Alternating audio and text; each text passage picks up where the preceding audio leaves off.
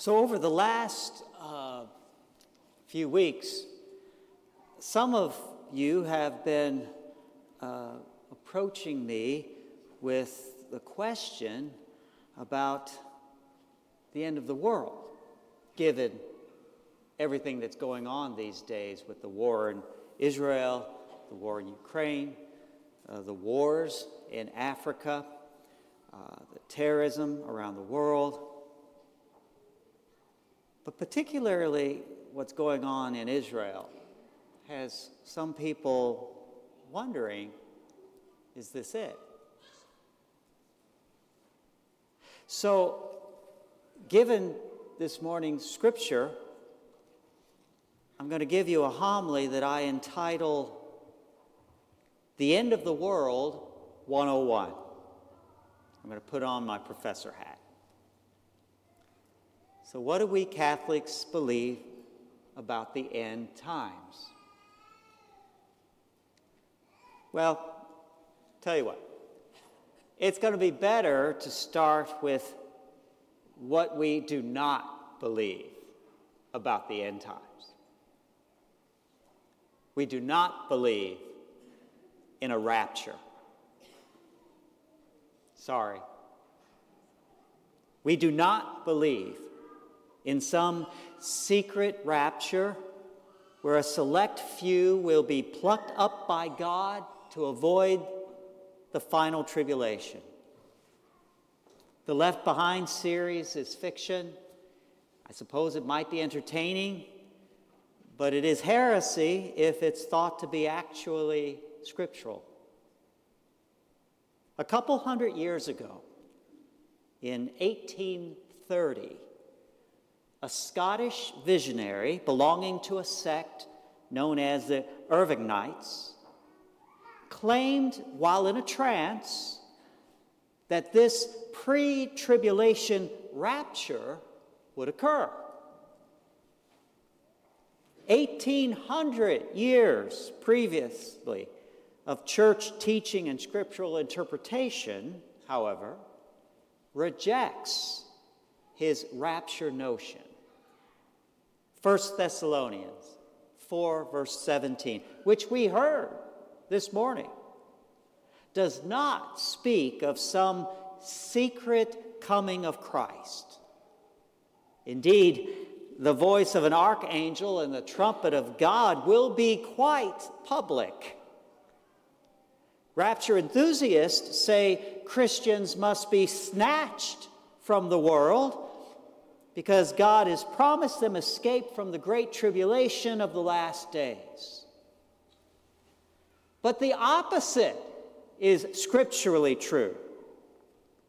Jesus promised that in the time of trial, the one that perseveres to the end will be saved. Matthew chapter 24. Finally, the some will be taken and some will be left reference rapture enthusiasts use is stated by Jesus, quote, according to the way it was in the days of Noah. A reference to a story where the flood carries away all the wicked. The taken are those to be punished. And this happens at the end. So in summary, we Catholics do not believe in some rapture. So what do we believe?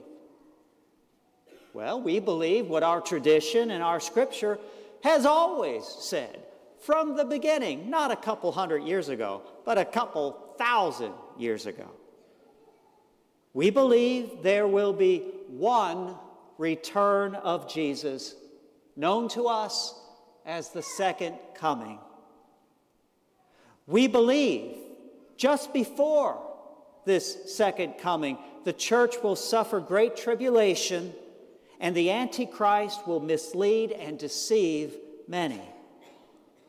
We believe that the Jewish people, the people of God's first covenant, will come to recognize Jesus Christ as their Messiah before he returns. We believe this second coming will be a magnificent public triumph, not invisible nor secret. It will be universally visible and undeniable. And finally, we believe at this second coming, the dead will be raised bodily in a glorified state. Christ will judge the living and the dead, and God's kingdom will come in its fullness. This is what Catholicism believes and teaches about the end times. So where does that put us now? Well, we are in between the first and the second coming of Christ. We celebrate the first coming of Christ with our liturgical year. Christmas celebrates the Incarnation. Easter celebrates the Paschal Mystery.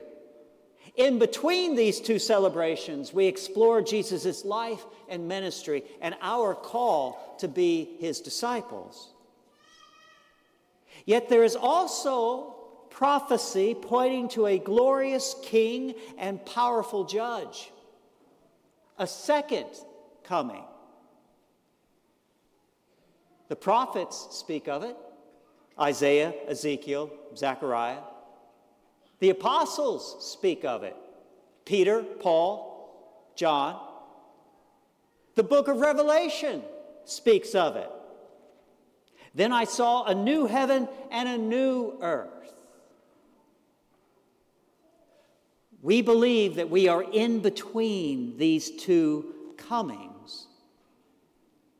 Now, the 1,000-year reign of Christ, that people will note, that is mentioned in the book of Revelation, well, that refers to this present age in between the two comings, with the saints in glory in heaven being the ones reigning with him and interceding for us. Now, the book of Revelation. We must remember what the Catholic Church has always known, that numerology is utilized in the book of Revelation. Numerology, where numbers represent concepts. The number 1,000 in numerology represents the concept of absoluteness or completeness. Thus, the 1,000-year reign reference means Christ will reign throughout this in-between time. Not that there will literally be 1,000 years between the coming. Remember what he said today? You know not the time nor the hour. We Catholics focus our hope on God's promise of glory for those who keep faith through the suffering prior to the second coming, on the other side of which is God's new creation.